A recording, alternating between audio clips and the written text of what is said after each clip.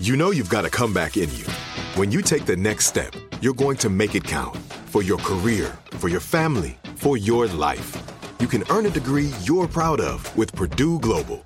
Purdue Global is backed by Purdue University, one of the nation's most respected and innovative public universities. This is your chance. This is your opportunity. This is your comeback. Purdue Global, Purdue's online university for working adults. Start your comeback today at purdueglobal.edu. LASIK, LASIK.com. Have you been thinking about LASIK but not sure if you're a candidate? Just go to LASIK.com/quiz and take our free candidacy quiz. In just a few minutes, you'll know if LASIK is likely right for you. And if it is, we'll connect you with experienced LASIK doctors in your area. Start your journey towards 20/20 vision. Take our free candidacy quiz at LASIK.com/quiz. Yeah, LASIK.com. Easy to remember, so you know where to start. LASIK, LASIK.com. Homes.com knows having the right agent can make or break your home search. That's why they provide home shoppers with an agent directory that gives you a detailed look at each agent's experience, like the number of closed sales in a specific neighborhood, average price range, and more. It lets you easily connect with all the agents in the area you're searching, so you can find the right agent with the right experience and ultimately the right home for you. Homes.com. We've done your homework. This is Alec Baldwin, and you're listening to Here's the Thing. For some people, destiny arrives early, hands them a map, and clears a path toward the future.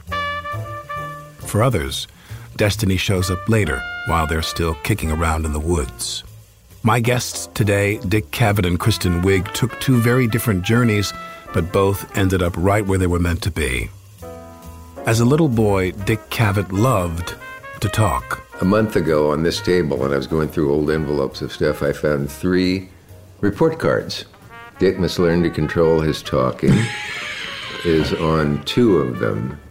Dick must learn to let others talk occasionally, one of the wittier ones put down. And when his family finally got a television, he fell in love with that too. It was only a matter of time before Cavett would combine the two with a talk show that generated some of the medium's greatest moments. How come you didn't kiss me then when you came out if I'm so... Well, let's see, this is the 3rd show.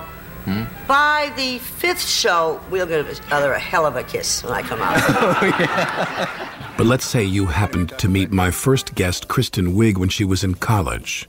If you brought up the idea of her acting, let alone being on Saturday Night Live, she'd probably stare at you blankly. Yet Lorne Michaels has called Wiig one of the best performers in SNL history. She has changed the conversation about women in comedy, so it's hard to believe Wiig's career almost didn't happen. I was an art major. It wasn't really for me. I was kind of in my, I hate the word party phase. I hate that word. I was having fun, I guess, at that time. Yeah. And taking it easy. I was taking it easy. And then I didn't really know what I was having, like, what am I going to do with my life? You were in your ring-a-ding-ding phase. I've never used that term, but I'm going to. And then I went back to Rochester because I wasn't sure what I wanted to do. And then I just started, like, taking classes at the local community college. And then I was like, I want to travel. Art classes. And there's no performance element in what you're doing all this time. No. And are people saying to you, God, you're funny? I don't think people wake up when they're 25 and they're funny. You know what? I never really did plays. I mean, if I had to give a speech in class, I would try anything to get out of it. I hated talking in front of people. I still actually don't really like doing that. If I'm myself and it's a group of people, it still makes me nervous. Anyway, after I was back in Rochester, I did a Knowles semester. Do you know what that is? It's like Outward Bound, where you like live outside and learn. Is it like meaningful or is it ring-a-ding-ding? No, it's meaningful. It is. Yeah, people are like it's soul searching. They're soul searching. Oh yes, of course. For 3 months. They're not six-pack searching. There was a little bit of that. So it's called a what? Knowles, National Outdoor Leadership School. You're laughing at me. It's like Outward Bound. Outdoor leadership. I like that. Yeah, it was like you learn how to live outside and like just in case of the apocalypse. Yeah, and if you get lost in the woods, like I would know what to do. And if I was with you, I would bring up this conversation and say you're on your own. Yeah, you go get lost in the woods. I'm going to be in the hotel watching Bridesmaids on pay-per-view. Anyway, long story short, after that, went back to Rochester and then applied to the University of Arizona. Went there for a year. Why there? It was a boyfriend thing. Okay. And then... So you're a pretty normal kid up until now. Pretty normal, yeah. And then? Then I took an acting class. Where? At University of Arizona. You did? My major was studio art, and you could pick 3 different types of art for that major.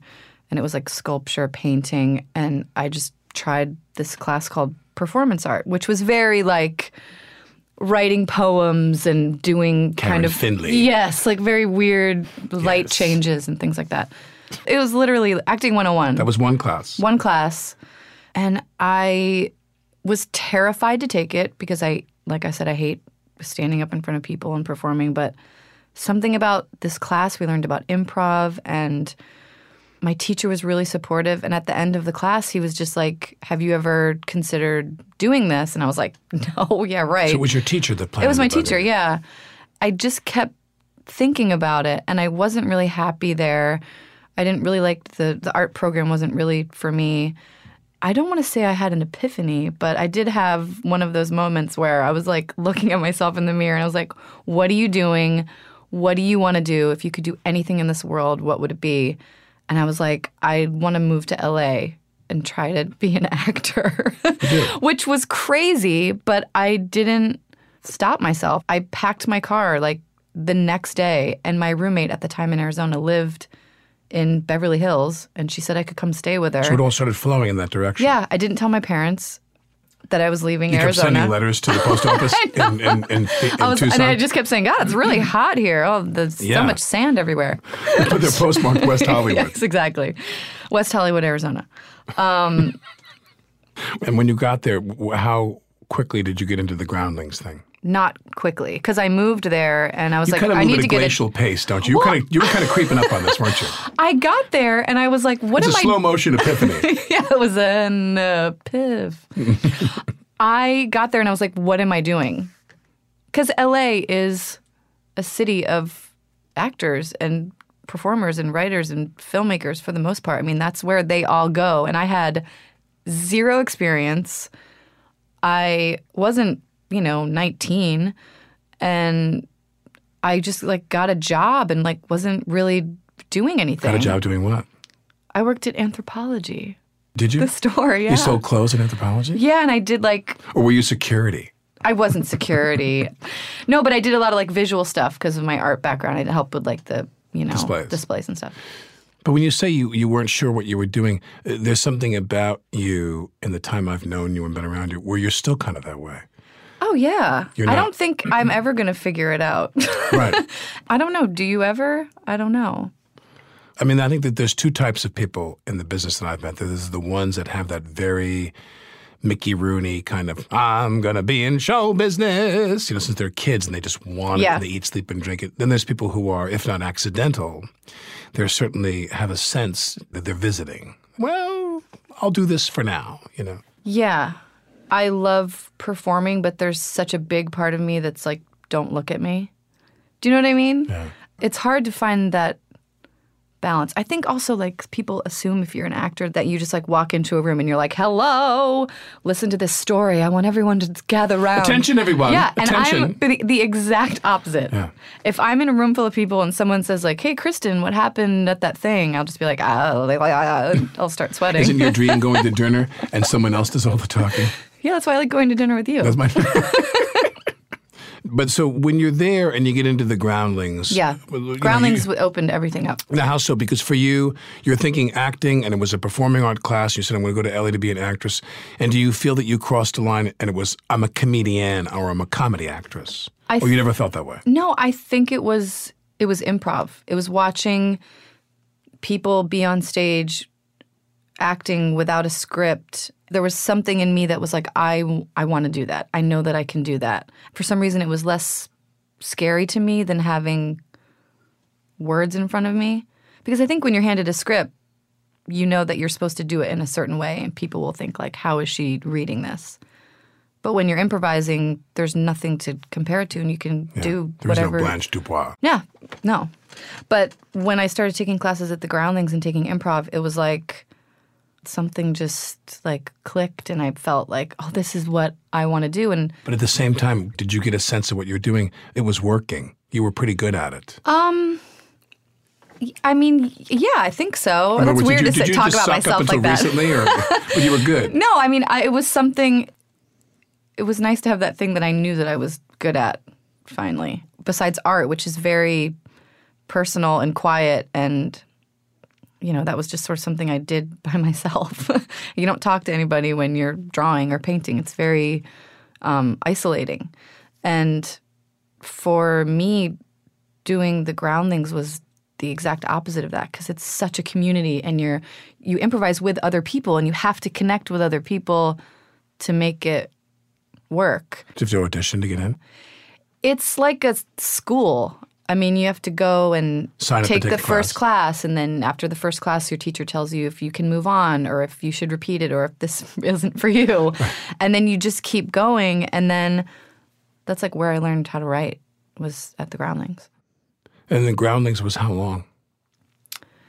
Probably like 4 or 5 years, I guess. A few years. Yeah. I mean, there's time in between some of the levels because there's such a long waiting list.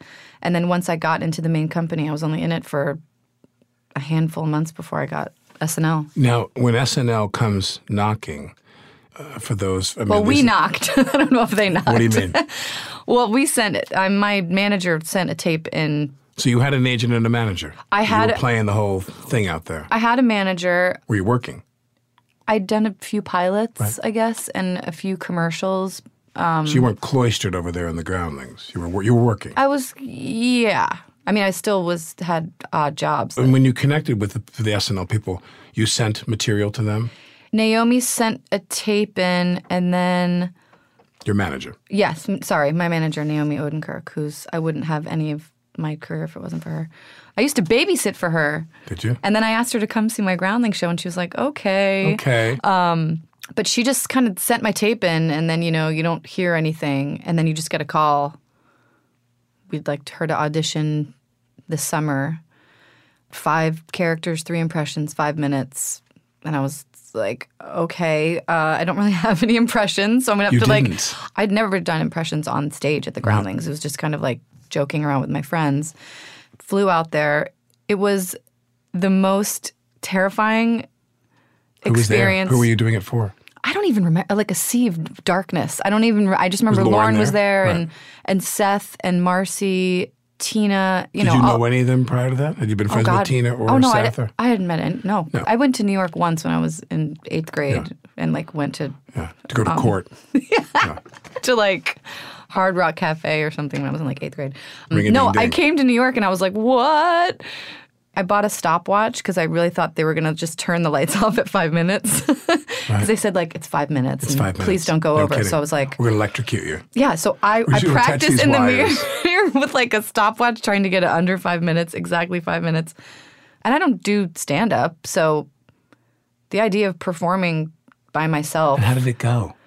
I felt okay. I felt pretty good. Yeah. They laughed a little bit. I was warned, it's going to be quiet. Tough just crowd. Do it. It's a tough crowd. Just do it and go. If anything, I just felt happy that I did it because I was so terrified and shaking. I couldn't sleep. I couldn't eat. And then it was over. I didn't hear anything. And I was like, okay, well, that was an experience. And then a month and a half later, we got a call saying, can she come back? And if she has new stuff or other stuff, that would be great too. And I was like, I crammed everything I've ever done in that 5 minutes. But then I came up with some new stuff, went back and did it again. Then they asked me to stay and meet with Lorne. I don't remember what I said. Do you have kind of an Alzheimer's problem? No. Because you don't remember a lot. You don't remember I don't a lot. remember because I do have a horrible memory. But also I was so nervous and probably didn't say much anyway. And then he was like, well, we don't really have room for you right now, but, your audition was great. I mean, he was so sweet. And I was like, okay. And then I left. And they said they didn't have room for you. I was so confused. And then I went home, and then the season started. And I remember watching the first show and being like, well, I didn't get it. And then after the 4th show, we got a call saying, can she come? So then I started 5th show in, I started, which was... even more nerve-wracking because you feel where were you? You were in L.A. I was in LA. And they call you and they say, get out here. Yeah. Had you watched the show prior to that? Yeah. Oh, yeah. Especially high school. I remember it was like people would watch it and then talk about it. What you remember of high school? Yeah, I don't really remember. So you had an awareness of the show and you were a fan of the show. So when they called you and asked you to come, you felt other than nervous? Other than nervous, God, I don't know if there was even much more than nervous. But were you happy? I was so happy. I was like, this is too good to be true. And in my mind, I'm thinking, I'm moving to New York City. Where do I live? What if I get there and none of my stuff works? You know, but it's kind of getting interesting. SNL is a huge deal. I mean, I jumped up and down. I couldn't believe it. And I think the difference with SNL is if I had gotten my big break, whatever you want to call it, if it was a pilot or a TV show got picked up or a movie, you kind of know what to expect. And with SNL, you have no idea. The script hasn't been written yet. It hasn't been written. Like, what am I going to do on the show? Right. How does, it's live. It's an hour and a half. Discovering what to do on SNL wouldn't be a problem for Kristen Wiig. She went on to create some of the most memorable characters the show has ever seen. My next film is Tim Burton's adaptation of Alice in Wonderland. Or what I like to call it, Alice in Wonder if someone put LSD in my crystal. Like, what is happening in this thing? She inhabited her SNL creations with the fierce commitment of a veteran film actor. It's no wonder her transition into movies was so smooth. Will, you're getting married. I'm getting married. And you'll be my maid of honor. God, of course. Of course I will. It'll be super fun. It's going to be really fun. Yeah, How would Aunt Linda review Bridesmaids? What would Aunt Linda say? She'd probably be like, there's too many women in it. Oh, God. Coming up, we'll talk with Kristen about SNL and Bridesmaids, which she starred in and co-wrote, earning her an Oscar nomination for Best Screenplay. Later, I'll be visiting Dick Cavett at his home for a conversation about, among other things, what makes a good conversation. My advice to you would be continue in what you're doing and don't change anything. This is Alec Baldwin, and you're listening to Here's the Thing.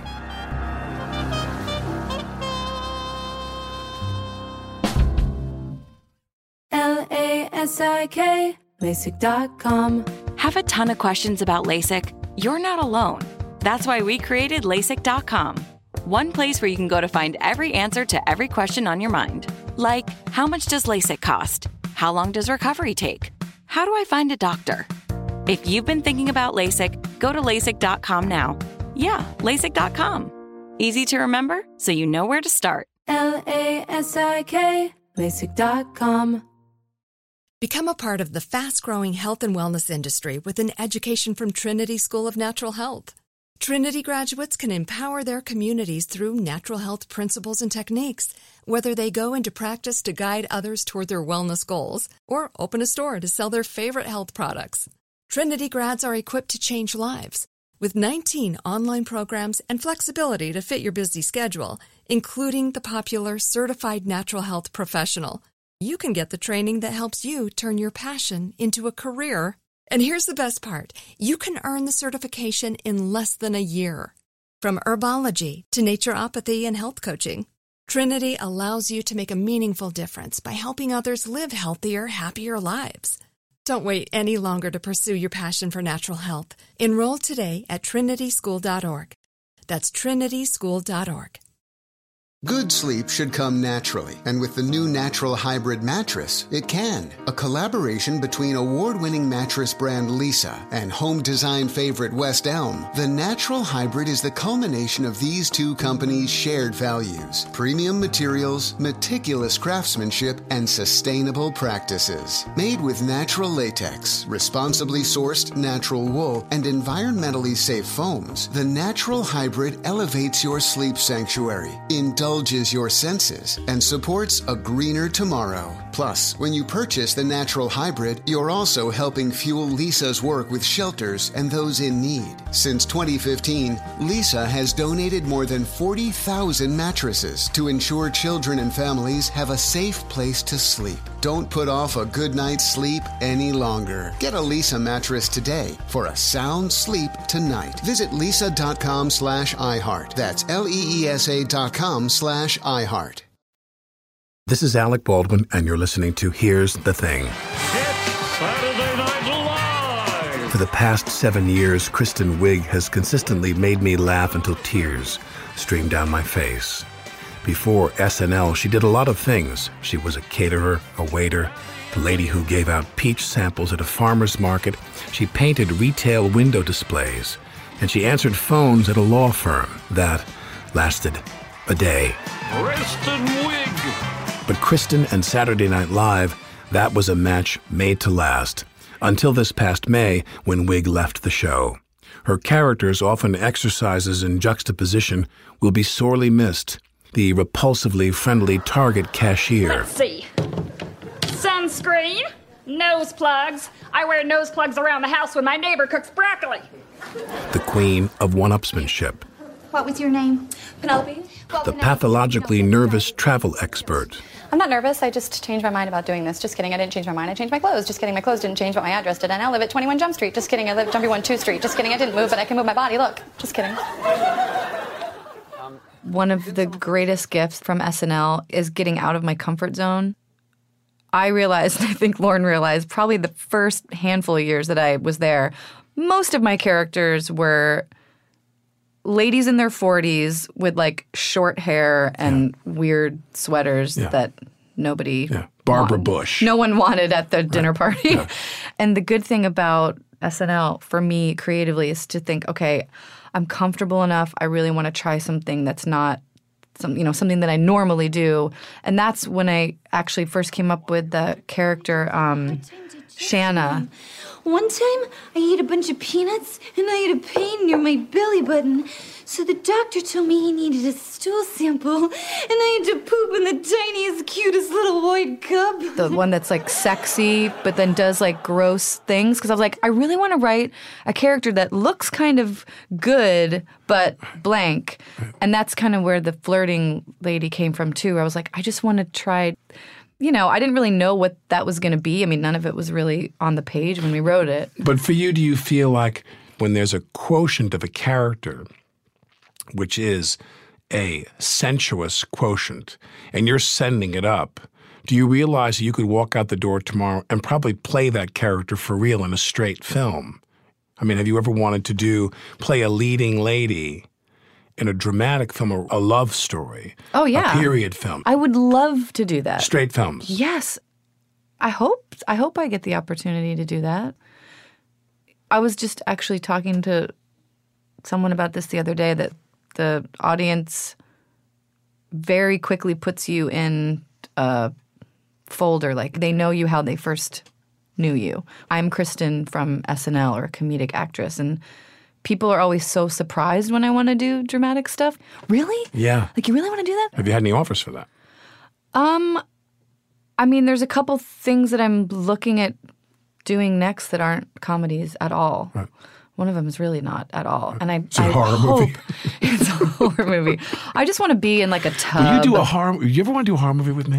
Are you kidding? Like a paranormal Blair Witch thing, which is completely loosey-goosey, just cameras everywhere, and we improv. We could shoot it in here. We could shoot it here.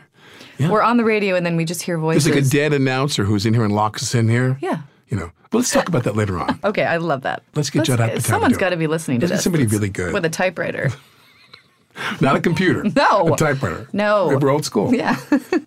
So you wrote Bridesmaids, as everybody knows. Yes. Everybody knows. I co-wrote it. Okay. Yes. Were you with... Annie Mumolo. I don't know Annie, but I know you. And there really is something in this business when you see somebody who is as lovely as you are, and as pleasant as you are, and as talented as you are, and kind of unassuming. I mean, you're not a very self-important, artist in this business. And then all of a sudden you go, whoa! You make a movie that's just this huge success. When you look back on it now, what do you think? When we were making the movie, it was like, we wrote this thing, we hope it works. Whose idea was it? Everyone's having fun, what's going to happen? The original, just the idea of the story was Annie's. Mm-hmm. Judd asked me to write something for myself after I did Knocked Up, and he's like, you can write by yourself. You can have a writing partner.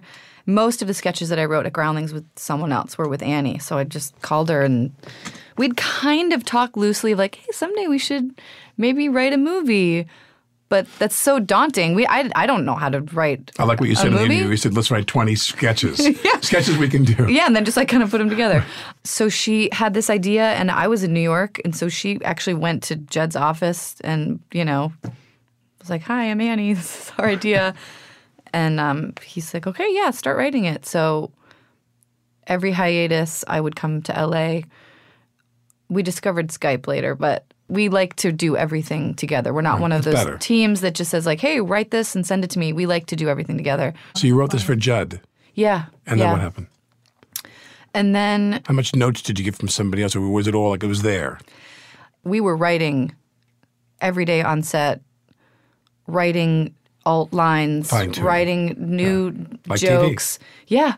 We would have like the Groundlings. scenes written. He'd be like, okay, write this scene again, but maybe this happens. Or how about instead of these two characters, maybe it's the other two girls that are there. So it was constant writing, rewriting. Every day we would get a packet of scenes from old drafts, scenes that we loved, scenes that, other people's ideas. Scenes that we refused to do. Yeah. I mean, it was a lot of writing. And in terms of the casting, it looks to me like you got everybody you wanted, true? Yeah. One of the reasons why Annie and I wanted to write this movie was that we know so many funny women from the Groundlings and, women. Which of those were in the film? Wendy and Melissa. And Maya's a former Groundling. Ellie and Rose were the only ones that I didn't know before. And talk about Rose Byrne, who I saw her at the SAG Awards.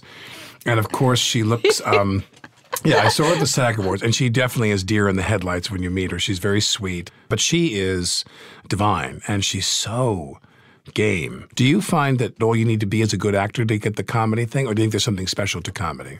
To playing Well, I think you just said, to be game, you have to be willing to not look good, to put it out there, poke fun at yourself. Yeah. And Rose is like, she has no improv experience, and she improvised like crazy in this movie. I don't know. I think she's unbelievable. To play that cotillion kind of broad, we've seen that in a lot of manifestations, but you got to stay with it. You got to never comment on it. And that's what I love, was she was like, it was acting. Yeah. She's like playing this really stick up her, what. Yeah. And Annie and I have always said the Helen character that she played was the toughest to figure out, because she's this person that my character instantly hates, but my best friend is very close with her. So you have to see what she sees in her too. So Rose was that perfect thing of like, oh God, she's driving me crazy, but I kind of want to hang out with her. Yeah. And she did that. Women are like that. Well, not all women. Like if men are friends and then you have a friend I can't stand, but with men they understand, just don't bring him around. Yeah, right.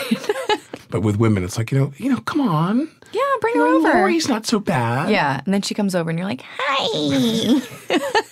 Talk about Melissa. Melissa at the Groundlings was a little ahead of me. From the moment I met her, I just was like, looked up to her and had never seen anyone in my life not only embrace characters like she does, but creates them. The stuff that she's done at the Groundlings is insane. Like, shows sold out when she's, doing her stuff. When she came in to audition for this, it was absolutely perfect. There's something very maternal about Melissa, which was very important in that character. And also she's just – can I swear on the show? Think of a metaphor. Okay. She's effing brilliant. Can I just say that? We're like so lucky that she's in the movie. Yeah. What are you doing next? Have you got any movies in the can? I have one movie that's in the can right now called Imogene. I'm a writer in New York. My relationship has just ended.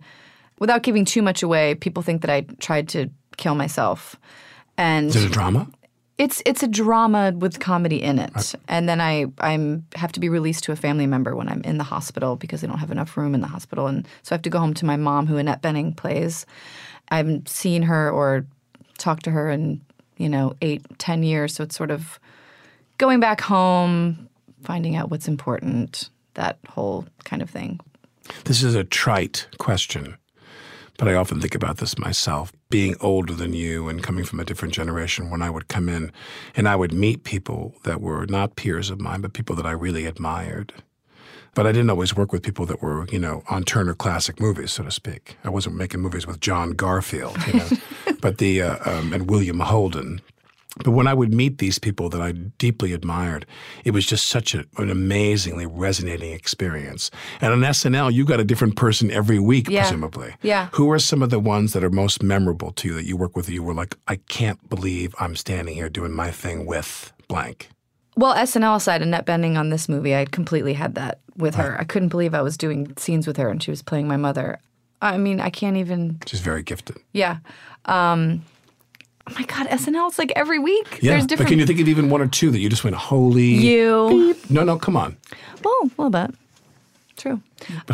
Steve Martin. Yeah. When I first met him, I was like, oh my gosh, I've watched you and... Worshipped you. Yeah, for most of my life. And that was pretty crazy. And De Niro, when he... hosted was when he wanders in. It was amazing. Plus, you know what it is? Because you meet people, you go out to parties, whatever, and you meet people. But when people come to SNL, you're seeing such a different side to them because they're not in their element. Some of the more dramatic actors don't have comedy experience. So it's interesting to see people not in their element come on the show and be sort of like, tell me what to do.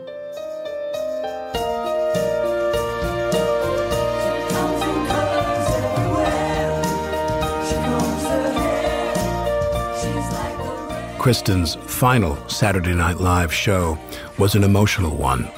Each cast member, one at a time, danced with Kristen. Wig said she would miss SNL in many ways. It's a two-parter. The people, I'm going to miss seeing all those faces every day. And what the people bring out in me. That creative muscle that you have when you're at SNL, it's so fast-paced. You're putting a puzzle together, and it has to be put together by Saturday at 11:30. And being surrounded by creative people and knowing that you're all in it together and you're putting on a show, pushing this huge boulder together. Every Saturday you do something that you're scared to do. I will miss that feeling. And of course you have absolutely no prospects whatsoever. I mean, it's a really ballsy move on your part because who the F is going to hire you? I don't know. I may go back to open up a canoe shop. Is the goal for you films and it's less kind of factory work like TV can be? Yeah, I mean, temporarily. I mean, I don't know. I don't like the word goal because I feel like those are always changing for me. You don't like having goals? I don't like having goals. I don't. That's why I, do what I do. Right. I don't know. I want to direct. I want to live in Paris and paint. I want to do I want to do a lot of different things. Seriously? Yeah. You think you could live in Paris? Yeah. And do what? I don't know. You'd last in Paris for about 2 months. That is not true. Well, maybe, but then I'd live in Paris for 2 months. How great would that be? There you go. You and I are going to have dinner when we talk about the Haunted Studio movie that Judd Apatow is going to give us notes on. We'll get together. Also, we'll have another lunch, a separate lunch to talk about healthy goal making. Okay. Right. No, what I mean, it's not that I don't think you should have goals. Let me go back. What I'm saying is my life right now is not what I thought it would be 6 months ago. It's always people like you that end up on top. But you never know what's going to happen. It's so day to day, and I don't know. I don't know. But I love that you're so blithe about it, but in a healthy way where you're like, I'm going to leave myself, because that's artistry to me. No, I never want to stop doing creative things, whatever they may be. It's all going well. I can't complain. I'm very happy. As she should be. Kristen Wiig is preparing to star in upcoming films directed by Sean Penn, Ben Stiller, and Errol Morris. And if things go the way one would suspect, she'll continue to delight us for as long as my next guest has.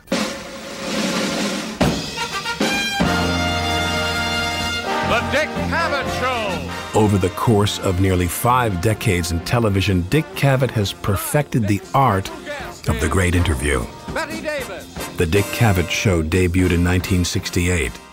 Here was a small-town Nebraska boy with a Yale education, cultured yet unintimidating, thoughtful, honestly curious, and funny. Orson Welles.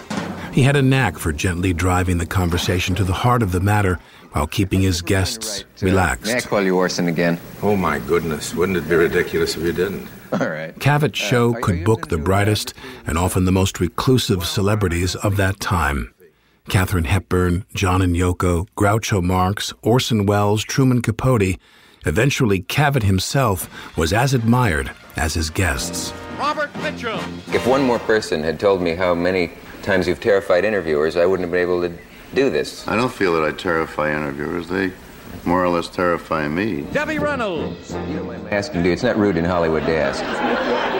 It's really, it's all right. No, you can ask me anything. Because No, I mean, I know that also most film just my people hair have their... comes off, but my teeth don't come out. I visited Cavett at his house in Montauk, a place called Tick Hall.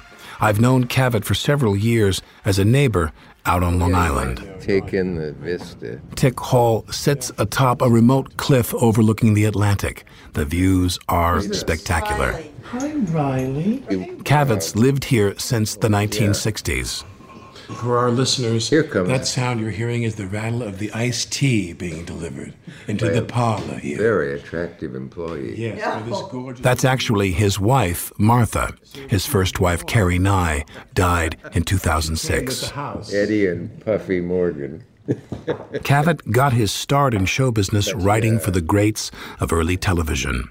Jack Parr, Merv Griffin, and Johnny Carson. After a few years of this, he decided to start writing for himself, but first, he had to figure out who he was. And there's a breakthrough point I had when I got what you might call a premise. And I just refound, thank God, a lost letter from Groucho saying, I saw you on the Merv Griffin show the other night and got that old feeling. Seriously, he may have said, I think you've struck a mother lode with your idea of being the Nebraska yokel at Yale. Is that the card you played? Well, yes. I started thinking always you hear writers must write what they know.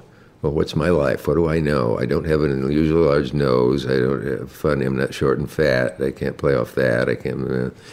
But I did come from the Midwest and go to the Ivy League. Totally contrasting worlds.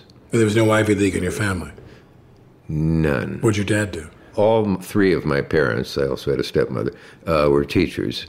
And my dad taught high school, and as he always reminded me when I was going to spend some money on something, your mother and I, in the Depression, had to decide whether to spend a dime on a loaf of bread or if we could go to a movie with it. I can't believe that, but it's... That's a Depression era. That was my dad. Yeah. Every time I go to Comstock, I try to picture where my dad maybe lived and taught. But he was rewarded with $900 a year. Now, what was your relationship to conversation? Meaning, have you always been the conversationalist back home in Nebraska, and then when you went to Yale? And a month ago on this table, when I was going through old envelopes of stuff, I found 3, report cards from 3rd, 4th, and 5th grade. Miss Gabus, Miss Fuchs, and Mrs. Graham. And all 3 of them said, one might imagine how far Dick would get if he'd stopped talking in class. You've hit it. Dick must learn to control his talking is on 2 of them. And Dick must learn to let others talk occasionally, one of the wittier ones put down. But you were always someone who, it was a gift you had. Apparently, yeah. And did you go to Yale undergrad? You did graduate school as well? No. Undergrad only? Sometimes I'm referred to as a drama school graduate. You weren't? I wasn't. I took 3 courses in the drama school while I was an undergraduate. Directing, Miss Welch's speech class, stage speaking, its theory and practice, and a theater history class taught by a humorless German, if that isn't too redundant. You mentioned his name when I saw you. What was his name? Alois Nagler. Alois Nagler. He was kind of good. He looked like Rex Harrison, but spoke like Himmler. What was my other favorite name you told me the other day? Ola? Oh, Orson Welles' beautiful, beautiful girlfriend I met right in that part of the plaza lobby that Cary Grant pauses at in the beginning of North by Northwest and Essential. And he said, Dick, this is my lady friend Oya Palancash. Oya Palancash. This is Oya Palancash. And I thought, I'm going to remember that name as long as I'm going to Google it as soon as I get home. God, I'd love to know the details of his life in all those years when he'd make a film, not quite finish it, move on, live off some countess somewhere, and then his next address would be in Spain, and the next one would be in Mexico. Dunkirk. And God, what a life. Mad, strange, wasted, gigantic amount of talent. Now, obviously not totally wasted because he did a lot of films, but in a doctor's office, I picked up a New Republic. And it was an article that began, someday theater historians will have to deal with the problem of what Marlon Brando and Orson Welles did to their bodies. And he parallels their two careers, the wastedness, the bad choices, early the contempt genius. for the business that they love to express. When I was going to do a television show, I was 10 years too old for the part. I was 40, and they wanted me to do Brick in Cat on a Hot Tin Roof. You were 10 years too old. I was 40, and Brick should be, hovering around 30, late 20s. So they wanted me to do this for CBS and have Brando play Big Daddy. So I contacted him, and he says, when would you like to get together? I said, I'd like to get together with you this week, quite frankly, because I'm leaving for Africa. And he said, sure, come over to the house on Thursday at 1 o'clock. I went to his house. 12,500 Mulholland Drive. I went to Mulholland Drive, and had lunch with him for nearly 4 hours at his house. Talk about people who talk. And he talked about his weight gain and his physical problems. He talked about it like it was an airbag, like it just, like one day. And it wasn't until he was morbidly obese did he say, well, maybe I'm not doing so well. But when you did the show with him, because I watched so many of your shows. He wasn't very terribly fat then. He had a gut. Yeah, he was a little blocky, but the funny thing about him is there's later Brando, the very end, and there's him with Larry King, and he's very playful and he's very childlike. But with you, when he was on, he seemed very feral on the show. Was he that way off camera? He seemed like he was going to throw a punch any minute now. I know, and alternating with that $1 million grin that my director admitted he couldn't cut away from it to do a reaction shot. He was so hypnotized by that fabulous grin of his. But he seemed angry. Other people said the show seemed like pulling teeth, and what did he bring the dreary Indians on for, and all this stuff. It was a very difficult evening, and if I had it to do again, I didn't resist him any, except at one point, well, I got a laugh that he didn't get until I heard the audience laugh, it looks like, when I've seen it back, which was, what about the success of the movie Godfather? And he said, I won't talk about movies. And the audience laughed, because that's one thing he would talk to a big movie star about. And he said, and then he grinned. He gave through that anomalous grin, like, I know what this must mean to you. So then I said, how about the book, The Godfather? And he knew to laugh at that point. And the other one was his belittling, iced tea rattling, belittling of the art of acting. And now, anybody can do it, Once he said to me, your mom said, who peed on the toilet seat? And you say, I didn't do it. And you're acting then. Yeah. I come into his house and he says, and we're sitting there, and I'm completely numb. Yeah, he comes in a moo-moo. At first you are. He comes in a moo-moo, and we're in his house. It's a very hallucinatory moment for me. He looks at me and says, you and I are like two dogs sniffing each other right now. And he says, I'd like to make an arrangement with you, an agreement with you, where you say whatever you want to say and ask me whatever you want to ask me, and I'll say whatever I want to say, and I'll ask you whatever I want to ask you. We'll just talk about whatever we want to talk about that'll make us feel comfortable. That is so him. But I know what you mean when you first met him. If you can stop the voice in your head saying, Jesus Christ, this is Marlon Brando that I'm sitting with, and he's so aware of of that. My first talk with him was on the phone, where we are now, in fact. He called, I was told he would at a certain time, and we talked with the sun about 15 degrees above the horizon until well after the moon had risen. Coming up after a break, more with TV legend Dick Cavett, a man who knows exactly what to do when an interview guest is truly awful. Be sure you have Mel Brooks sitting there. I'm Alec Baldwin, and here's the thing. Take a listen to our archive, more unexpected conversations with artists, writers, policymakers, and performers. Mind if I throw up on this table? No, is that a problem? Musicians, we expect strange behavior from musicians. Yeah. How long does this go on, by the way? Listen to as much as you like at here'sthething.org.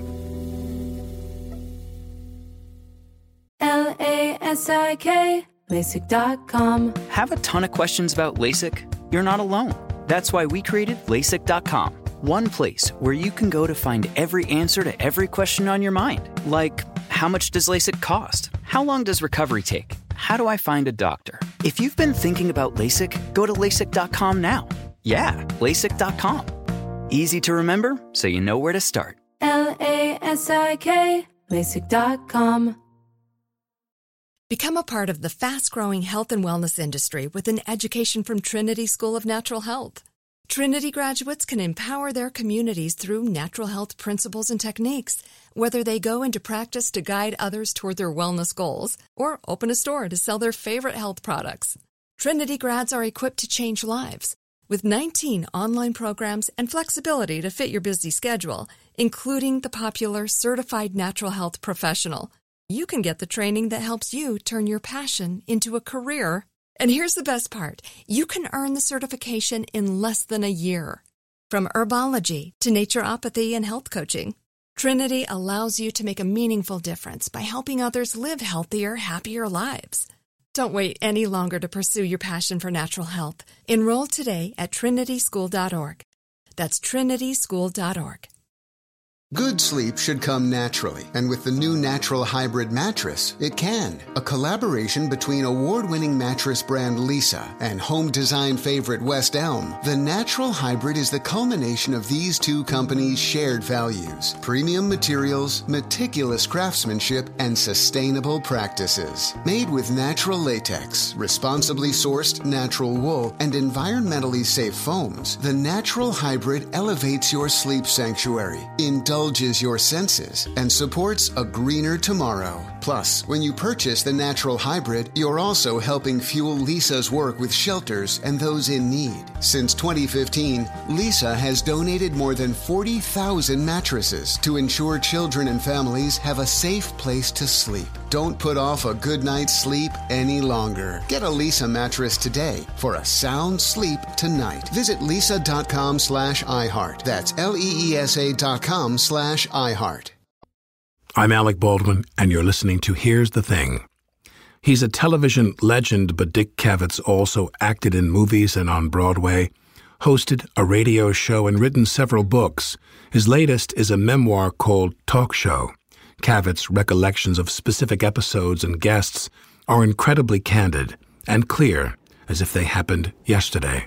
The bad, the good was, of course, always welcome, and I had no reason to think that James Mason would be the first person I ever had on a show, my daytime show, who was so enchantingly charming talking, without any sense of putting on the charm, that I missed all signals to go to commercial.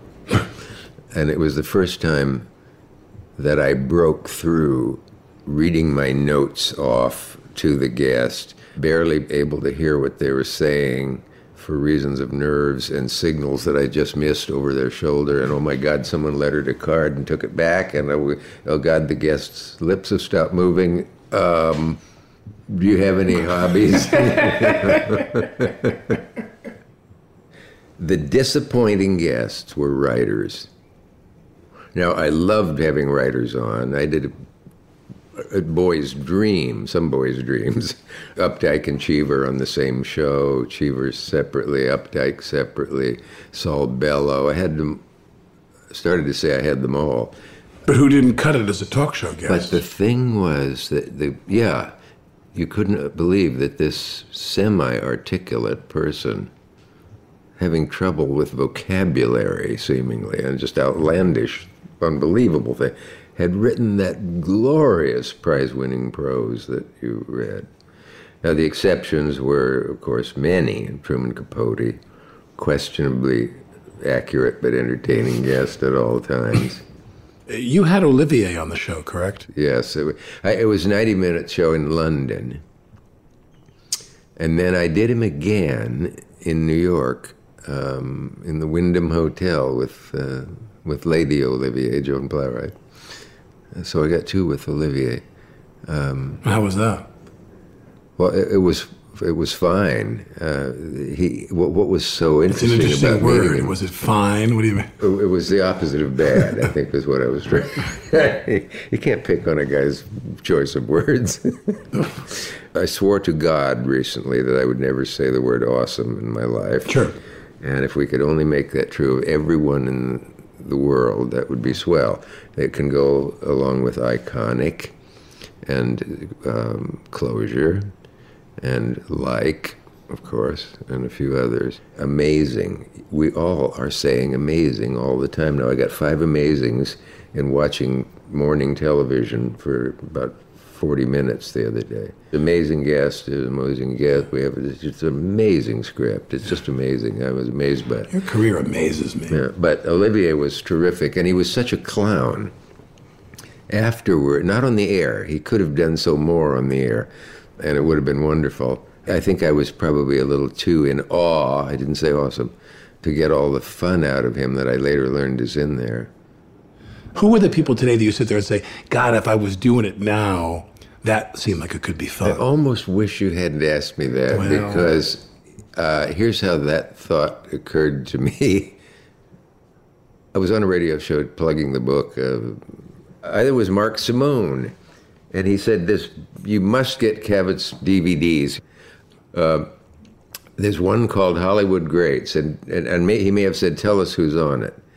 And I thought, what a dirty trick. I won't be able to think of 2 of them now. But I had it sitting there on my messy table. And here's who's on it. It has all of Katharine Hepburn, Bette Davis, Fred Astaire, Kirk Douglas, Lucille Ball, Frank Capra. Noel Coward. Coward isn't on that one, damn it. That needs a separate one, too. Robert Mitchum, Orson Welles, John Huston, and Marlon Brando. And I looked at this. Did I mention Lucille Ball? And I thought 2 things. A, am I the only one in this cover of this box who's alive? No, Kirk Douglas is. But what I really thought was, who are their counterparts now? What list of today's greats would include that many redwoods? Even in politics. Politics, writing, is there anybody, authors? I think we live in an age of increasing mediocrity. So you don't sit there and say, I would love to have had Richard Holbrooke on, I'd love to have... there are plenty of people. Yeah, God, yes. Meryl Streep belongs on anybody's list of greats. But I don't think quite so many achieve... Maybe you can't be big in the way those people were, these giant people who are... Do they grow redwoods anymore? Or do they just grow smaller sequoias or pines? Yeah, zelkovas. Conifers of some sort. Yeah. Well, the media is like a train. It used to be a train was a glamorous, gleaming thing that wasn't up. Now a train is a filthy vessel you get in when you can't It raises a question completely outside show business, but when I was a kid, I marveled that Japan had a 200-mile-an-hour, the Shinkansen bullet train, and we still have the Long Island Railroad, and I'm 50 years older. Yeah. It's a great country, though, isn't it? Otherwise. America. It is, yes. You obviously have had your difficulties, and you've talked about it. No. You're looking over your shoulder like, no, that's somebody else. And I know for me, when I was getting divorced and I was in the the real nadir of the whole experience. I felt horrible. Everybody gets down. Everybody has the blues. Everybody suffers losses. You can not only have a bad game, you can have a bad season. Yeah. But then when do you decide that you need help from someone clinically? Since memory is affected by depression, there are details like that you're not absolutely sure. But I know that one time I knew was that when I boarded the Concorde and realized I'm not going to be this sick in another country and got off. Yeah. And I called my shrink, and he said, well, you can either get on the next plane or go to Colombia. And my staff was already over there. And I just thought, I can't go away feeling this horrible. A stewardess took one look at me and said, you want to get off? And I said, yeah. I mean, she saw whatever it was. It was that clear. Now, let me ask you this. Did you work during any of this? Were you able to work? I had to work, yeah. I had to work. And work helped me a bit. I can tell you a quickie that involves two people we've already named. I was at the Brando residence. You might have just left one day. And I told him about taping a show with Olivier in the Wyndham Hotel for PBS. And I said, I was so depressed while doing it. And it's being Olivier made me realize how depressed I was, because when I got to the hotel and they took me to a room and we were going to tape in the room up above, I thought, Laurence Olivier is one story above me and I don't give a damn. I just want to go home and get under the rug. And there are some cue cards. What do they say? Oh, I'll start it over again. How can they be so cruel to get me out of bed and to do this? And sitting there with the Oliviers, having read a prompter, a cue card introduction, the chat started. And I had some notes off Kim. But I thought, this is awful. They're going to come over any moment and say, Dick, it's all right. We'll send them home, or we'll send you home, and they're home. You know, we'll get them back on another day. This is obviously not a good day for you. The other thought rushing through my head was, they can see I am nuts. My brain is cracked. They can see it. I must be taking 20-second pauses from when they speak until I do. And I must be just hanging there with my head. I better raise my head a little. And Olivier is quite smart enough in the psychology of performing and so on to know that he's got a dingbat on his hands. Yeah. And this is just... He's flying solo here. Yeah. His co-pilot's asleep in the cabin. Robin, my producer, will come over and say it's all right. But I realized I had finished it.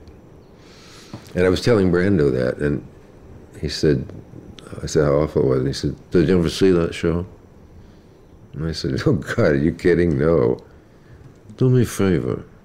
Go home and look at it. This is half a year later. Or longer. I was well then. So I went home and looked at it, and I was fine. Yeah. It's all that's going on with pauses. And I saw him again and reported that to him. And I said, how did you know? What is that? I didn't have hesitations. I came right in. I looked interested, which I wasn't. My eyes were sparkling, which were no reason. And I looked like I was having the best time with the Oliviers anyone could have with anybody. He said, automatic pilot. Yeah. I've had to resort to it a lot. Yeah. Takes over. So had I stayed home that day and not taped the Oliviers, I would have stayed in bed and could not, if I'd been taped there, I wouldn't have looked good. But some part of us who are in the business, something won't let you, some crazy way, be a total mess while you're working. Well, there's two of us. Yeah, we have those two sides. I saw it with Judy Garland, who was, I think, on my show for her last television appearance, the 68 daytime show. ABC erased them all, used them to tape, let's make a deal. It might be, somebody has a bumpy home tape of that. She was so wonderful. You talk about these tapes, by the way, I want to get back to that. Oh, whenever yes. Whenever you talk about these tapes, and you got the rights to the ABC There's several versions of what really happened. I just remember being told one day Dick, they're going to either reuse the tapes or erase them or dump them. And when you say that, what tapes? The ones to the ABC show. And you can have them if you want to for $60 each. And I thought, well, that's a ludicrous amount of money. Yeah. And a guy on my staff, unfortunately, but he did it quite well, went through them and eliminated those he thought would never be of any interest again. And it turns out some of them would have been. But I have most all of them. But thank God he didn't rely on you for that choice, because you would have said to him, well, you can get rid of the Olivier, because I was zonked throughout that. Yeah, throw out that one. Thank God. I was fine for the first Olivier one. When you talk about those ABC tapes, I in my mind, visualize the guys throwing the sled on the fire, and it burning. I see these guys with boxes of tapes. What are we supposed to do with these tapes, Charlie? Yeah. Somebody said, I don't know, the Cabot Show. I mean, what the hell is that? Ray said throw it in the fire. You're too realistic. Bum. Oh, God, the And there losses. goes Well, the Sons of lost Bitches erased most of Johnny Carson's New York shows. Years of them, a number of which I was on. I'd love to see them. What's your relationship to television now? Is there any of it you watch? Is there anything you like? Is there? I'm where do you rapidly get your news gotten from? so I don't associate television with entertainment very much. Yeah. And No this is TV a viewing total 360 degrees. When we got television in Nebraska, I watched it every evening. I could tell you now CBS, NBC, and ABC schedules for every night of the week back then. I watched everything, and a lot of it was good. I wasn't just watching crap. I watched Studio One. I watched Robert Montgomery, Philco Theater, The Web, and of course Gleason and all the variety shows. Sammy Spear and his orchestra. Les Brown and his band of renown. And now here's the star of our show, Bob Hope. And I get goosepimples even now. You can read Dick Cavett's blog, a word he admits he had to look up before he started writing one, on the New York Times website. Here's the Thing is produced by Emily Botein and Kathy Russo, with support from Jim Briggs, Wendy Dorr, Ed Herbstman, Melanie Hoops, and Monica Hopkins. Thanks to Trey Kay, Lou Olkowski, and Larry Josephson and the Radio Foundation. I'm Alec Baldwin.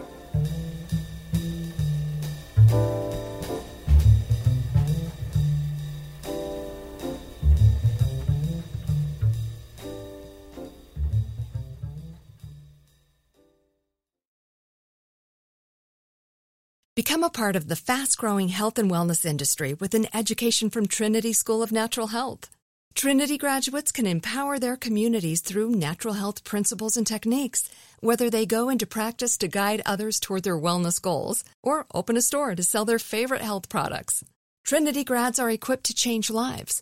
With 19 online programs and flexibility to fit your busy schedule, including the popular Certified Natural Health Professional, you can get the training that helps you turn your passion into a career. And here's the best part. You can earn the certification in less than a year. From herbology to naturopathy and health coaching, Trinity allows you to make a meaningful difference by helping others live healthier, happier lives. Don't wait any longer to pursue your passion for natural health. Enroll today at trinityschool.org. That's trinityschool.org. Managing your diabetes just got easier. The powerful new Dexcom G7 lets you see your glucose numbers on your compatible watch and phone without finger sticks. And because Dexcom G7 is the most accurate CGM system, you can be confident in your food, exercise, and medication decisions. And all those decisions can lead to big results like more time in range and lower A1C. Get started at Dexcom.com. Dexcom data on file 2023. If your glucose alerts and readings from the G7 do not match symptoms or expectations, use a blood glucose meter to make diabetes treatment decisions. For a list of compatible devices, visit Dexcom.com/compatibility. You deserve a moment to yourself every single day. And a delicious bite of a Keebler Sandies can give you that comforting pause. Celebrate the end of your workday with the melt-in-your-mouth magic of a Keebler Sandies. This magic is baked into simple shortbread cookies by Ernie and the Keebler Elves. So as another busy Thursday flies by, make the most of your me moment. Take a pause and enjoy a Keebler Sandies.